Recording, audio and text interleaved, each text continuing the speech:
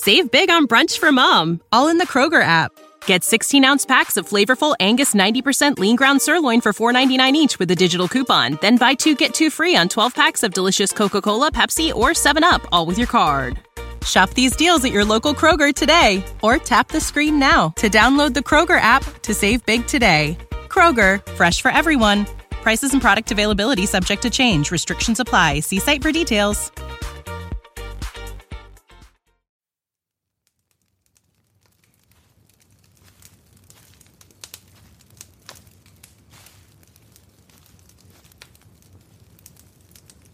Welcome, listener. I'm glad you're here. Take a seat next to the fire. Welcome to Obscura, where we shine a light on the dark.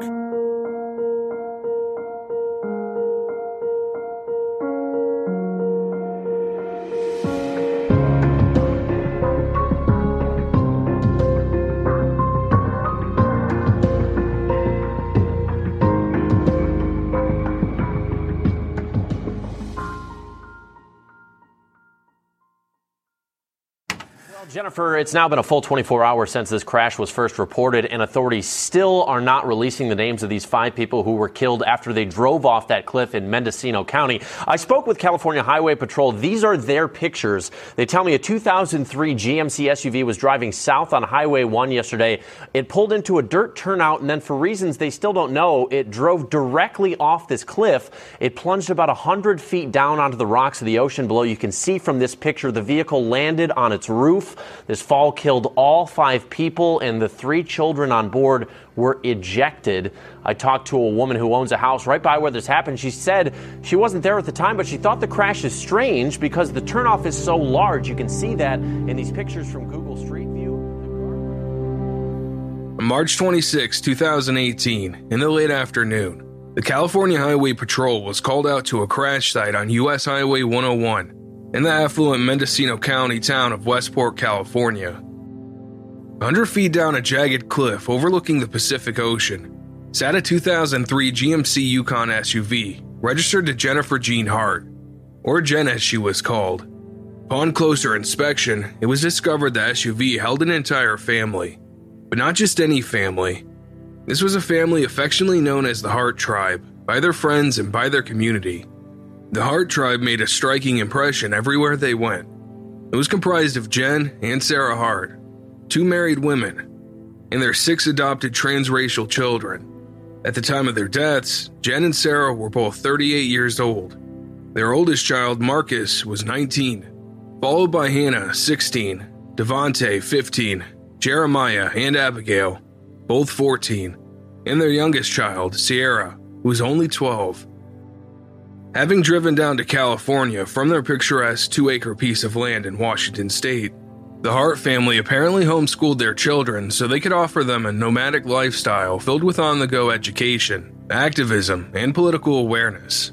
They often volunteered together to help feed and clothe the homeless. The children, who were always well-behaved and often dressed identically, made a striking photographic impression. Jen's body was discovered in the driver's seat, with her seatbelt still intact. Her wife, Sarah, was found in the back cargo area, unrestrained. 3 of the children were found outside the vehicle on the rough shoreline. A few weeks later, a body of a 4th child was recovered from the rough surf. 2 of their other children would be declared missing and presumed dead. The presumption would be fortuitous, as months after the fatal crash, a foot washed up on the shoreline near the crash site. That foot was eventually, through DNA testing, identified as belonging to 16-year-old Hannah Hart. The body of the 6th child, Devontae, was suspected of being pulled out to sea. Nearly a year after the crash, in April of 2019, young Devontae would be officially pronounced dead after a verdict from a public coroner's inquest. Immediately following the crash, there was a makeshift memorial on the jagged cliffside where the Hart tribe plunged to their deaths. On the ground near the cliff were stuffed animals, brightly colored spinning windmills, heart-shaped rock designs, and cards expressing sympathy from the Hart's close friends as well as from their community. In fact, it would be these close friends who would spend weeks combing the shoreline, looking for the missing members of the Hart tribe. This story of the family's accident caught the media's attention when one of the Hart's 6 adopted children was recognized as the boy from the famous Ferguson hug photograph. Devontae Hart, who was 12 years old at the time, famously stood wearing a fedora hat, a face streaming with tears, and a free hug sign hanging from around his neck. The hug took place at the Ferguson Rally in Portland, Oregon, on November 25, 2014. When White Officer Sergeant Brett Barnum noticed the tearful child, he motioned him closer, and the two embraced in an extended hug that was caught by a freelance photographer. The photo, dubbed "The Hug Felt Around the World," immediately went viral and was shared over 500,000 times on Facebook. Offers came from national TV shows such as Good Morning America and The Today Show to fly the family out for personal in-studio interviews. Well, on that day, we were having our rally in Portland for the Ferguson decision, and we were trying to provide a minimal police presence, but yet provide an avenue of safety for our community members to vent their frustrations and their concerns. My colleague and I, Brian, we noticed that Devontae was in the crowd, in and amongst what ended up being some of his other siblings. They all had signs, and some said a variety of different things, but the one that we really kind of got a chuckle out of was Devontae's sign, which was fairly large, and it said "Free Hugs." And then as he got a little bit closer, he turned towards us, and I noticed tears flowing out of his eyes. And I said to Brian, I said, "Hey, I'm going to call him over here and see what's wrong." He shook my hand. I introduced myself. "Hey, my name's Brett. What's your name?" He told me Devontae. And we started talking. And the first question I asked him is, "Why are you crying?" And I said, "Is everything okay?" And he said he was sad. And he talked about being sad about a protest, kind of about national events.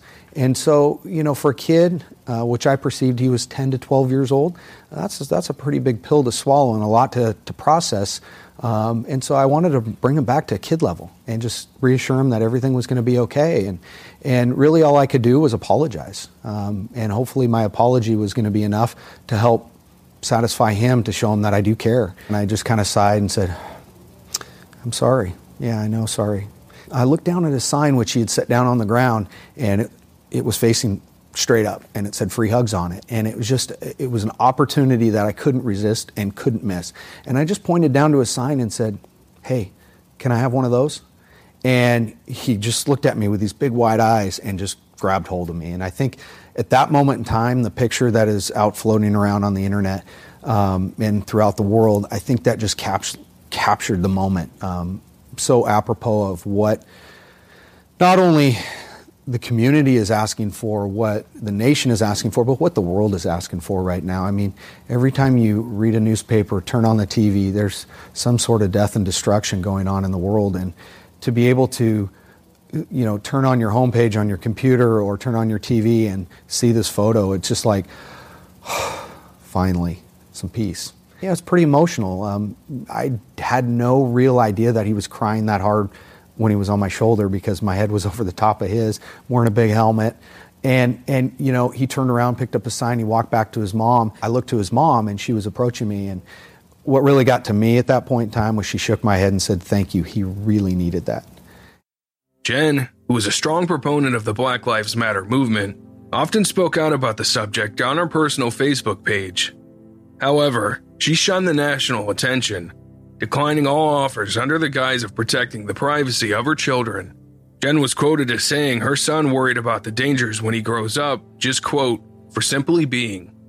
Others were critical of the photo, saying it didn't represent the reconciliation between law enforcement and the lives of Black people, but rather it represented the depth of trauma felt by the Black community from law enforcement. A trauma born from fear of losing their lives at the hands of those who were supposed to protect all citizens equally. The press wanted to portray the photo as a symbol of hope and change to come in the light of a controversial Ferguson decision. The photo's detractors felt it showed an unrealistic portrayal that Black people have nothing to fear from law enforcement, especially in the light of statistics that prove otherwise.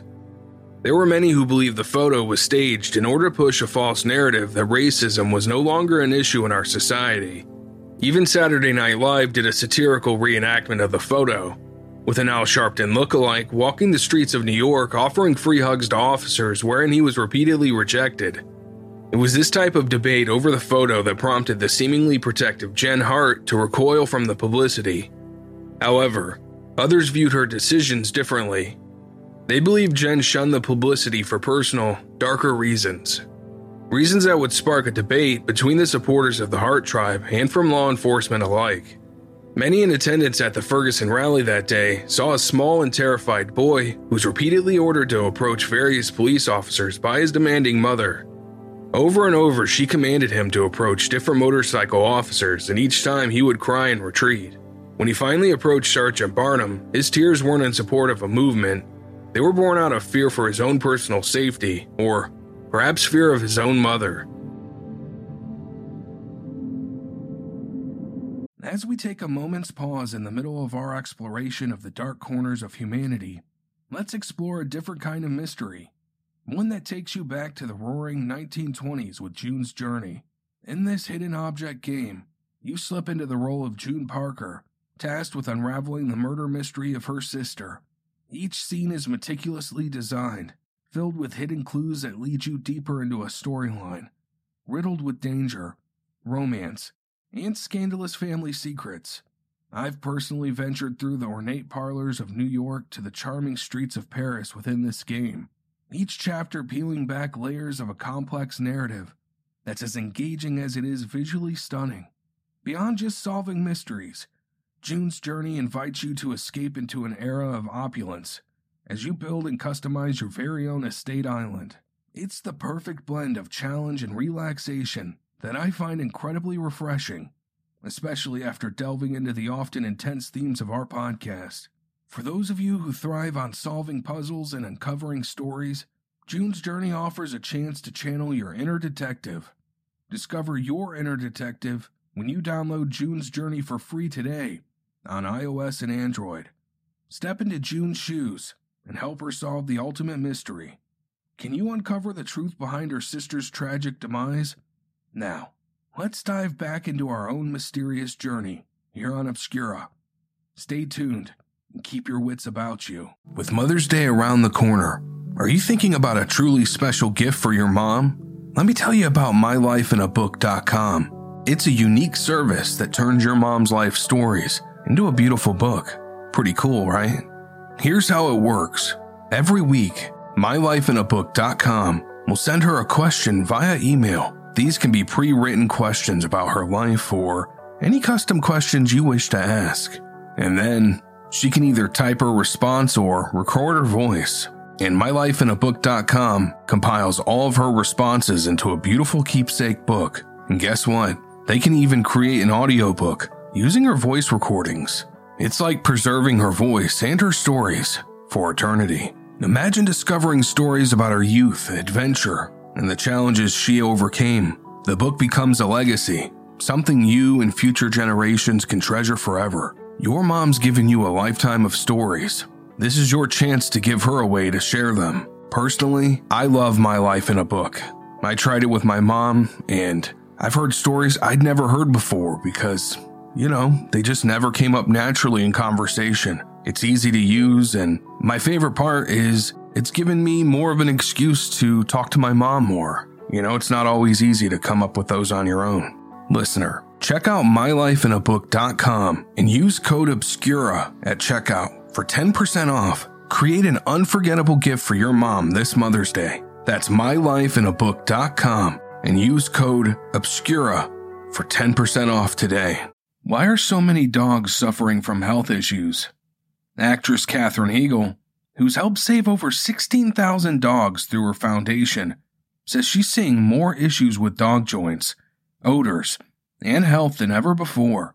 And after doing a ton of research, she feels there's one place we can look to improve any dog's health: their food.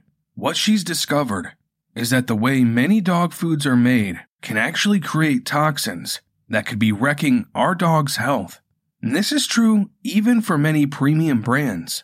Fortunately, she found that just by adding a few special superfoods to her dog's food, she saw huge transformations in their health.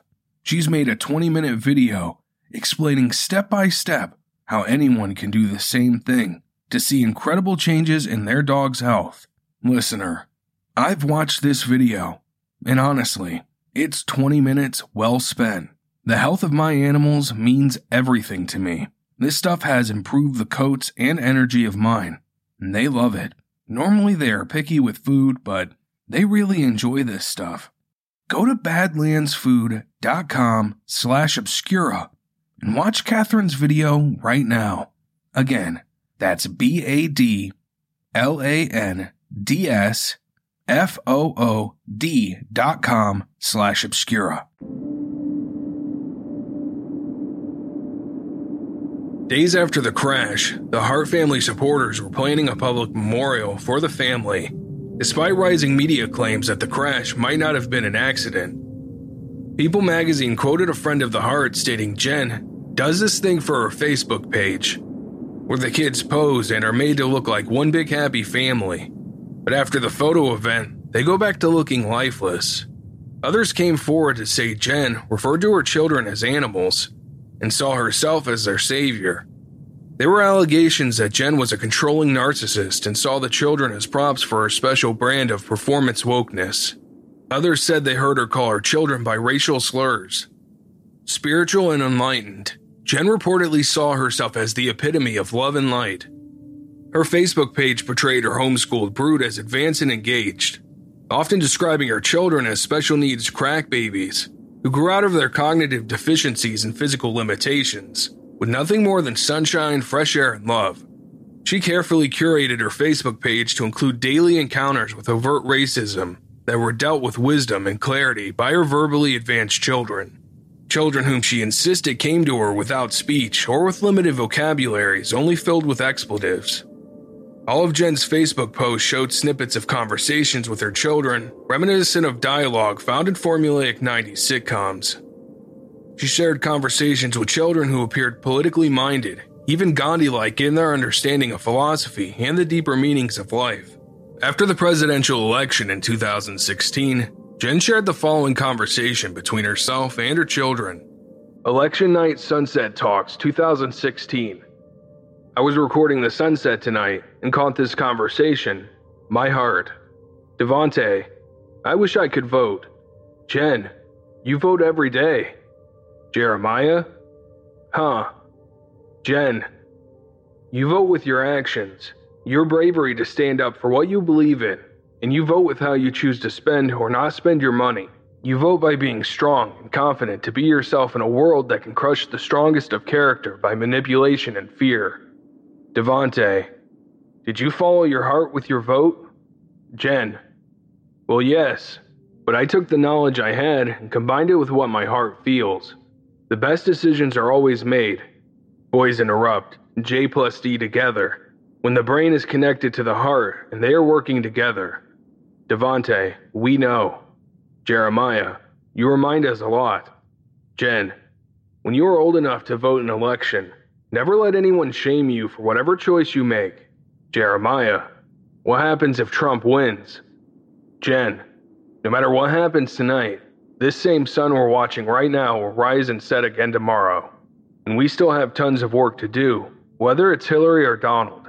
We think big and act local. Devontae, and build bridges, not walls. Jen, most definitely, we've got this. This post was attached to a picture of Jen on a lake shoreline, taken from behind, sitting in between Devontae and Jeremiah, seemingly in the midst of a deep conversation.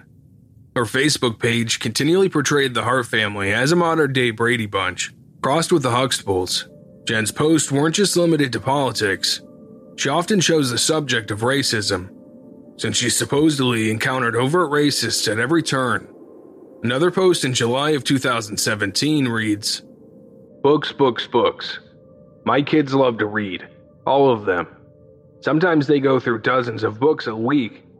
We frequent thrift shops so the kids can pick out their next round of wondrous brain fuel. Today, kids rummaging through piles of books. Woman, there's a bunch of kids' books down there. Son 1. Oh, thank you. I'm more interested in this section. Woman, glances at the book in his hand. I don't think your mom and dad would approve of those.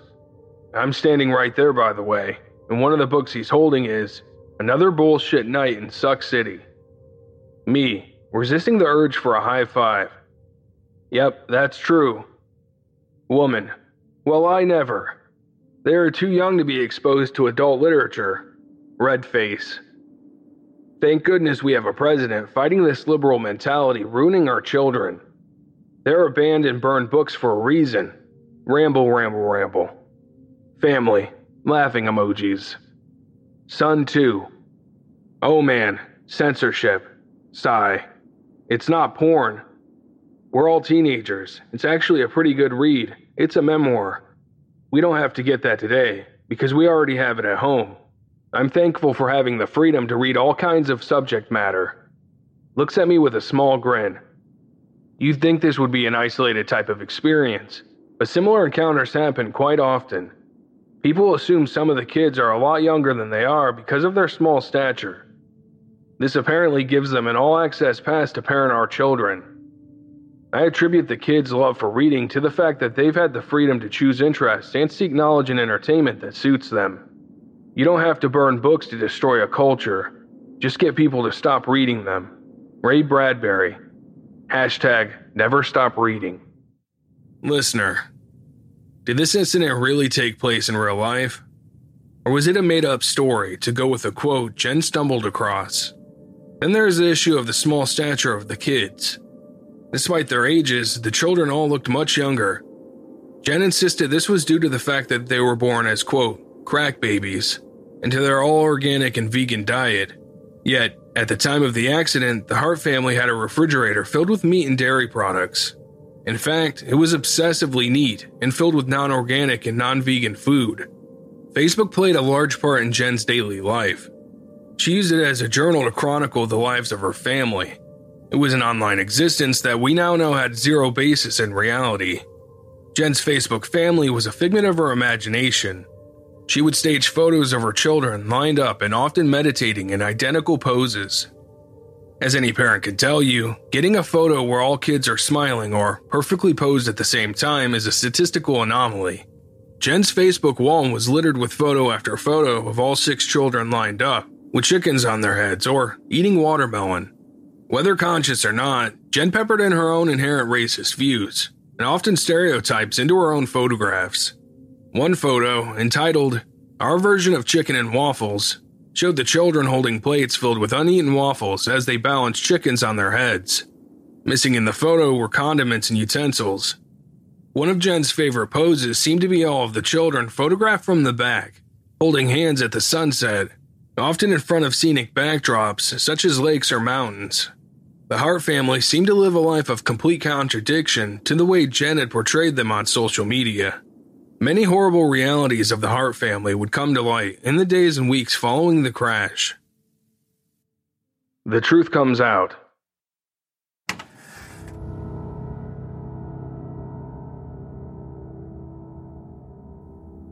While most of the Hart's friends continued to insist the fatal crash was an accident, there were some friends, acquaintances, and even neighbors who felt otherwise. Sarah Hart, who worked as a store manager at Kohl's, had apparently given her coworkers cause for concern. The day before the Hart's crash, there was a 911 call for a welfare check on Sarah Hart and her family. And who are we checking on? Sarah Hart. And how are you related to her? Just friends. Tell me the reason that we're checking on her again. She sent out a text message at 3 o'clock in the morning on Saturday morning stating that she was sick, but nobody's been able to get a hold of her or talk to her or seen her since that text message. Okay. Or her wife, which is Jen. So we're just concerned. Okay, and did she say, when she said she was sick, did she say what was going on, or? She just said that she just is unable to come out and wasn't able to go to work and thought she was going to have to go to the doctor. I checked the hospital, so they didn't have any record of her. And I think her phone is now dead. And what is her phone number? Okay. And just the two of them live there, or? And they have 6 children. Apparently, Sarah's coworkers were concerned for her and for the well-being of her children. Just days before their crash, Sarah allegedly told coworkers she had regretted adopting so many children, and even stated she wished someone had told her she didn't have to have such a large family. The source of Sarah's recent stress seemed to have come from their neighbors who had reported the family to Child Protective Services. As a same-sex couple with biracial children, Sarah told her work friends that the reports were due to bigotry and racism. She said the neighbors next door to their new home didn't approve of a same-sex couple and obviously didn't want to live next door to a diverse family. Sarah's assertion, however, would soon be easily debunked. In the weeks leading up to the crash, it is documented that 15-year-old Hannah Hart had jumped out of a bedroom window and ran to the new neighbors for help. Some kids that I feel is being highly abused, and I can't wait until Monday in Woodland, Washington. What's the address? Okay, I'm going to give you the address of my daughter's house because it's right next door. Okay, and what's going on there? Well, they have 4 black children, which that part doesn't matter, and they're new here in Texas. But the other night, a little girl jumped out of the second-story window on the roof and then down onto the ground and ran to my daughter, and this is like 2 a.m, begging them to help her. When did that happen? About 3-4 nights ago. Okay. And my son-in-law doesn't want to get involved, but the more I sit on it, I just can't live with it. Somebody's got to go there and check on these kids. So how old was the little kid that did that ran to your daughter's house? About 12 years old, 13. And when they came looking for her, she was begging my daughter not to let them know she was there. And then eventually my son-in-law let them know. And then she had all 4 of the kids come back later and to say everything was okay, and they were all standing at attention like they were just scared to death. And I think there's something very serious going on there. And they're here from Texas. The kids might even be kidnapped. Okay. And so did the girl ever say why she was scared? No, she was crying, and it was 2 a.m, and my daughter said the biggest problem was she's half awake. She couldn't believe what was going on. And basically, my son-in-law is like most people. They don't want to get involved. And so he's keeping my daughter out of it, but since she's told me about it, I just can't live with it. I'm very concerned for these kids. I just can't let this go any longer. Those kids, I think, is in very serious danger. Hannah Hart had jumped out of the second-story window and begged the neighbors for safety. She wasn't 12 or 13. She was in fact 15 at the time, missing her 2 front teeth, and at just 50 pounds, she weighed what a typical 7-year-old should weigh. In August 2017, the DeKalb family knew very little about their new next-door neighbors. A few months prior, a realtor had told them about a family with, quote, lots of kids and lots of animals, would be moving in next door to their 2.5-acre property. Their home and the Hart home shared a driveway, but the only people they saw at the house were Jen and Sarah, and once they saw 2 small black boys taking out the trash. They didn't think the children were enrolled in school, as they never seemed to leave their home. The DeKalbs never saw any animals or other children prior to that fateful night when Hannah reached out for help. At 1:30 a.m., Bruce and Dana DeKalb were awakened from a deep sleep when a small, unfamiliar girl appeared at their front door, wrapped in a blanket, begging them to hide and protect her. The little girl explained her mothers were abusive and racist. She stated her mothers beat her with a belt and called her racist names. Before the couple had time to respond, Hannah ran past them, up their stairs, and hid behind a bed. Bruce DeKalb heard the Harts outside searching for their daughter and went to tell them she was inside their home and safe. Upon Bruce's disclosure, Jen immediately, just as Hannah had moments before, walked straight into the DeKalb home and began talking to Hannah. She asked Dana DeKalb to leave them alone so she could talk to her daughter in private. Jen and Hannah walked out a few minutes later and went back to their own home next door. The next day, Jen and the children marched over in a single-file line to the DeKalb home. Hannah presented Bruce and Dana with an apology letter, stating that she lied and that sometimes she gets upset with her brothers. Despite being 15, Jen told them she was 12 and had been a, quote, drug baby, born to a bipolar mother. They also told their new neighbors their children were being homeschooled because they had been bullied for being biracial. Jen had Hannah promise the DeKalbs it would never happen again. The entire family then marched back home with military precision. The DeKalbs suspected something wasn't right with the family, but they wouldn't know just how right they were until almost a year later. Well, I mean, we had an incident before with an evening situation that made Dana very concerned about what was going on next door. And then about a week ago or so, one of the children came over and started asking for food. And it went on for a period of time until we kind of determined that he was probably reaching out. And we determined that we should call the Child Protective Services, and that's what we did on Friday. He said he was asking for a lot of food. Yeah, a lot of food. I mean, it started out very, tortillas, and it ended up a case of food. Multiple, cured meats, non-perishable food items. Right. And was asking that we not tell his mom and to hide it and put it by the fence so he could get to it, and that they were withholding food from him as punishment. Oh, it was Devontae. Definitely. You guys have shown us pictures, and we've talked about that one, that it was Devontae for sure. You told me you were a little surprised when he said he was 15, because he was small. Well, they were all small. I mean, the one girl who was 12 looked like she was 7. Both of her teeth were missing, front teeth, and we questioned, what's up with the teeth thing, and they said, well, she didn't want them replaced. We thought that was a little weird, but anyway, they were all very small. Very thin and tiny. We only met Jennifer once, and that was in reference to the incident with Hannah. Right. She only was here that next morning one time. I met with Jennifer a couple of times in regards to sharing the driveway, and she wasn't friendly at all. She was mean.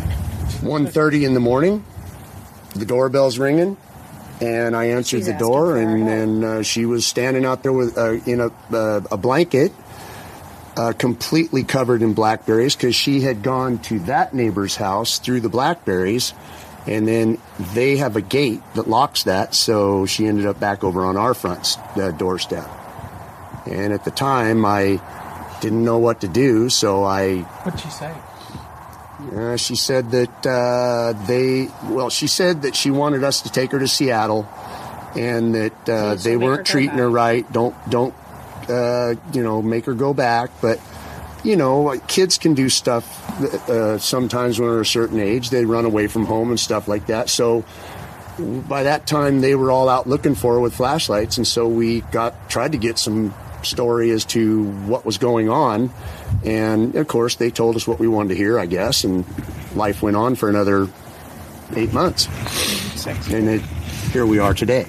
Well, once she heard they were from Westland. When I saw that it said 2 women from Westland and 3 kids, my gut was it was them. Yeah. I don't know why. I just knew it was them. Probably because the fact that they took off and never came back, and they aren't people that usually leave anywhere. Probably because I really believed they were evil. Sure. The only time you saw Devontae was pretty much the only one we ever saw outside, and he was doing chores. Yeah. That was the only time. He did the garbage and raked the leaves and all, stuff like that. But anybody else other than that night? Because they all came over the next morning with a, with a story. A story. And Devontae told us that they had lied and made us, just to make us feel good that everything Hannah told us was true. Mother's Day is almost here, and you can get her the most beautiful time-tested gift around. A watch she can wear every day from Movement. Whether mom's into classic dress watches, rare and refined ceramics, or tried-and-true bestsellers, Movement has something she'll love. And right now, you can save big on the best Mother's Day gift ever with up to 50% off site-wide during Movement's Mother's Day sale at MVMT.com. Again, that's up to 50% off at MVMT.com. Despite these new disclosures, friends of the Hart social media pages still insisted the crash was an accident. They were insisted that the DeKalbs were lying.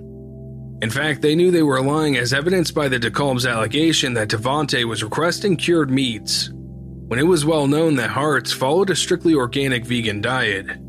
One friend stated, quote, "I'd also like to add that I have had CPS called on me as well at one point. It doesn't necessarily mean that you have been abusive, neglectful, or a bad parent.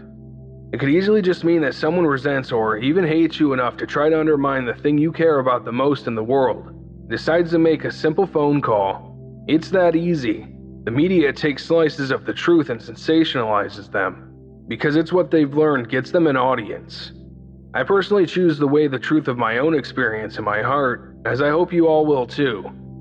Another friend took to social media to combat the negative portrait being painted about the friends she was sure she knew. Her post reads in part, "A letter to the media and the world at large. The world as I knew it changed on Monday with the discovery that my friend, Jen Hart, her wife, Sarah, and their 6 children passed away after their vehicle drove off a cliff in California. My heart broke. I feel the world has continued to crumble as a result of media speculation, rumors, and unsubstantiated claims. The inaccuracies of the reports I'm reading are breaking me. This is not the Jen I know, not the family the world knows. I know that Jen and Sarah Hart adopted 6 children, 2 sets of 3 siblings from uncommonly bad situations. Their problems ran the gamut. They'd seen violence, been abused, been starved and neglected. Some were born addicted to drugs. Their food insecurities before adoption led to food hoarding and stealing issues. That's what happens when you don't know if you'll be fed again. These kids faced unimaginable traumas. These kids had lost faith in people and had no ability to trust. They were developmentally behind and unable to manage behaviors. They were on medications and weren't receiving proper care. Recently, there have been allegations that, if true, still make sense for children who were born into traumatic, food-insecure situations, and allegations that contradict everything I have ever known about the family. My Jen is kind, compassionate, strong, loving woman who did everything to be genuinely herself, even when that meant taking the road less traveled. She was a lesbian from a small town in South Dakota. She and her wife had a loving, long-term marriage. As a gay couple, they adopted older kids, groups of siblings, so they didn't have to be separated. Children that were black and therefore didn't look like them. Children who came from a really rough background. They never made a choice because it was easy. They made it because it was right. This family was amazing. This couple was the example of marriage and parenting that I looked to and wanted to emulate. Were they perfect? Absolutely not. And maybe there is more to this than I know. But the media and the neighbors who are being interviewed are presenting a very dark picture of a family that brought so much compassion and happiness to this world. They are looking for a story, looking for the worst, because that is what gets readers. Unsubstantiated, out-of-context claims are creating a story that doesn't deserve to exist. Unfortunately for Jen's supporters, the reports weren't exaggerated. They weren't unsubstantiated, and they weren't taken out of context. In fact, as the truth was revealed, the true story behind the happy, smiling Hart tribe would paint a far uglier picture. The journey to the end.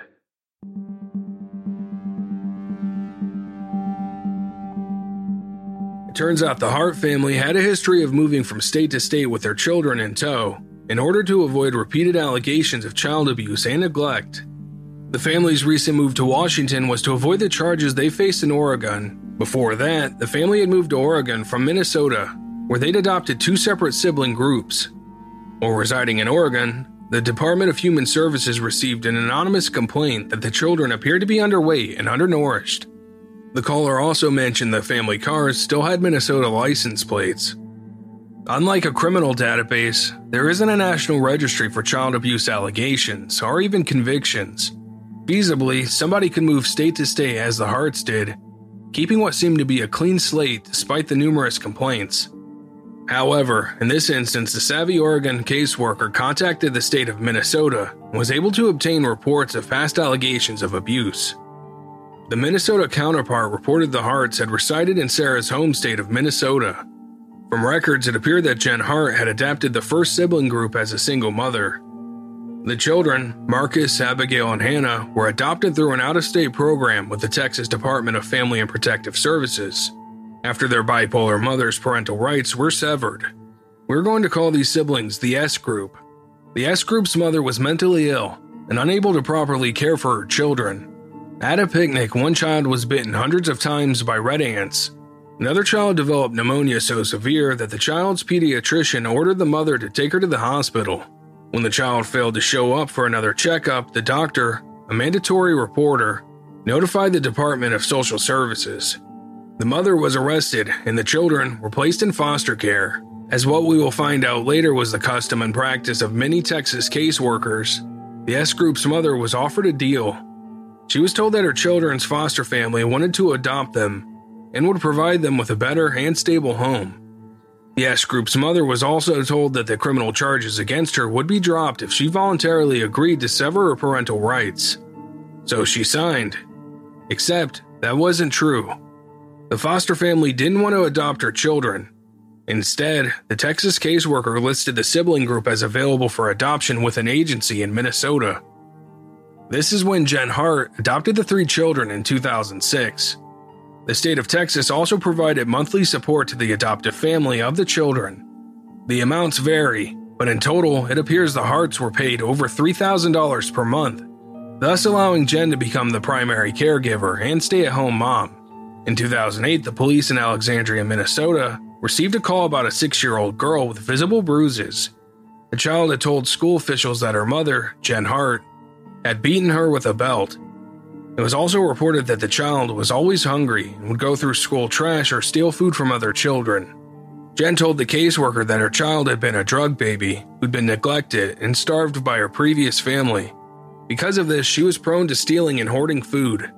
Jen assured officials it was an issue she was dealing with. She said she was mystified as to how her child had bruises. However, she did note that the child had recently fallen down 8 stairs a few days earlier. A review of these records indicated that the case was closed and that the allegations were determined to be unfounded. Life continued for the family in Minnesota until February 2009, when Jen adopted another siblings group.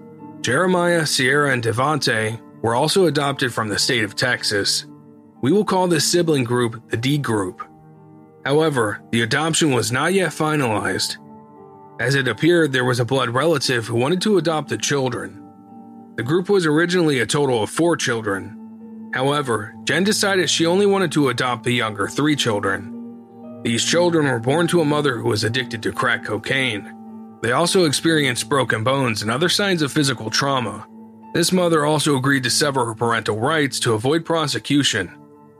However, she only did so with the understanding that an aunt of the children would be allowed to adopt them. The aunt, Miss Celestine, had moved to a larger home and had the children for almost 4 months. Later, during an unplanned home inspection, the caseworker found that Miss Celestine was at work and had left the children in the care of her daughter. The daughter, in turn, asked the children's biological mother to watch them for a few hours. Since this was a clear violation of the placement condition, the children were removed from Miss Celestine's care. The caseworker asked a judge to deny the petition to adopt, and the children were then placed with the Hart family, while Texas dealt with the appeals. The appeal was still pending in late 2010 when one of the children's teacher reported that Abigail Hart was covered in bruises on her stomach and back. Abigail had also been going through the garbage at school looking for food. She told her teacher that her mother, Jen Hart, had hit her head against a wall. Abigail was photographed with bruising from her mid-back down to her upper buttocks. She also had bruising on her sternum.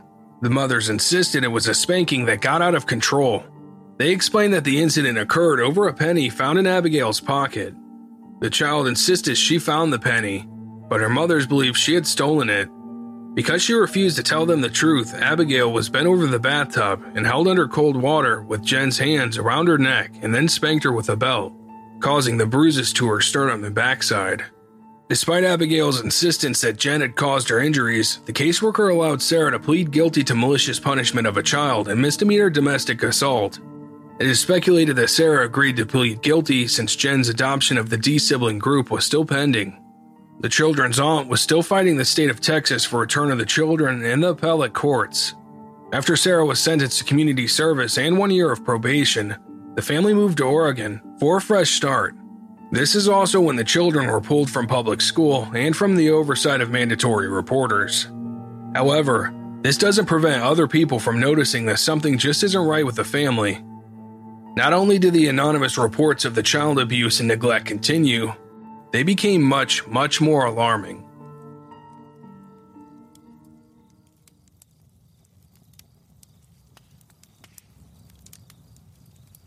And that's it for part 1. Part 2 will be released next week, so you won't have to wait long to hear it. We've got a Q&A episode coming up. If you'd like to ask me any questions, then you can shoot me an email. The email address is justin@obscurecrimepodcast.com. Our Facebook group is also starting to take off. If you'd like to get involved in the discussion, then check us out there. And I think that wraps things up. Thank you for listening, and keep the fire burning.